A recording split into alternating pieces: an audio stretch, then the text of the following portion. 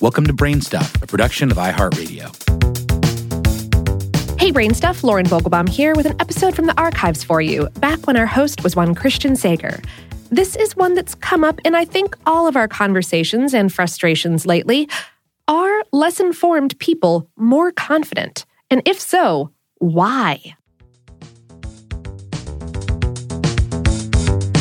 Hey BrainStuff, it's me, Christian Sager. If you're like most people, you think you're very good at some things and are able to admit you're less good at others. You probably think you're superbly talented in one or two areas, and hey, you may be right.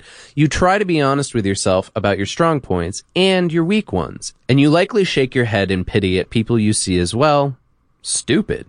You say things like, why don't they understand that they're bad at doing stuff? Well, there is an answer, but you're not going to like it. And this answer doesn't just apply to people you think of as dumb. It applies to everyone on Earth, including you and me. It's not a matter of intelligence necessarily, a difficult thing to measure, but it is related to competence, the ability to do something well. In 1999, a psychologist named David Dunning and his grad assistant Justin Kruger tested a group of students in several categories: the ability to think logically, to write grammatically, and to spot funny jokes. They also asked the students to rate their skills in these categories. That is when they noticed something weird. The people scoring below average on these tests weren't just incompetent in these categories. They also didn't know they were incompetent. And here's the kicker.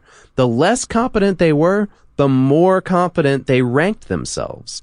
This is a phenomenon called illusory superiority. This is a cognitive bias wherein people tend to rate their own abilities as above average. Multiple studies have proven this effect in everything from firearms to college debates and med students' opinions of their interviewing skills. It doesn't seem to matter what specific skill we're talking about. The less a person knows about it, the more likely they are to overestimate their knowledge. While Dunning and Kruger popularized this effect in modern society, they weren't the first people to notice the relationship between confidence, modesty, and skill. Philosophers throughout the ages have contemplated this idea, like Bertrand Russell, who famously wrote, "The trouble with the world is that the stupid are cocksure and the intelligent are full of doubt." And here's another weird thing. People with actual competency are likely to actually underestimate their abilities. Researchers believe this modesty comes because competent people are more aware of how much they don't actually know, as well as their field in general. They also consistently overestimate the performance ability of others. It all goes back to one primary thing: metacognition. Metacognition is the ability to be aware of and understand your own thought process. In other words, the ability to think about how you think.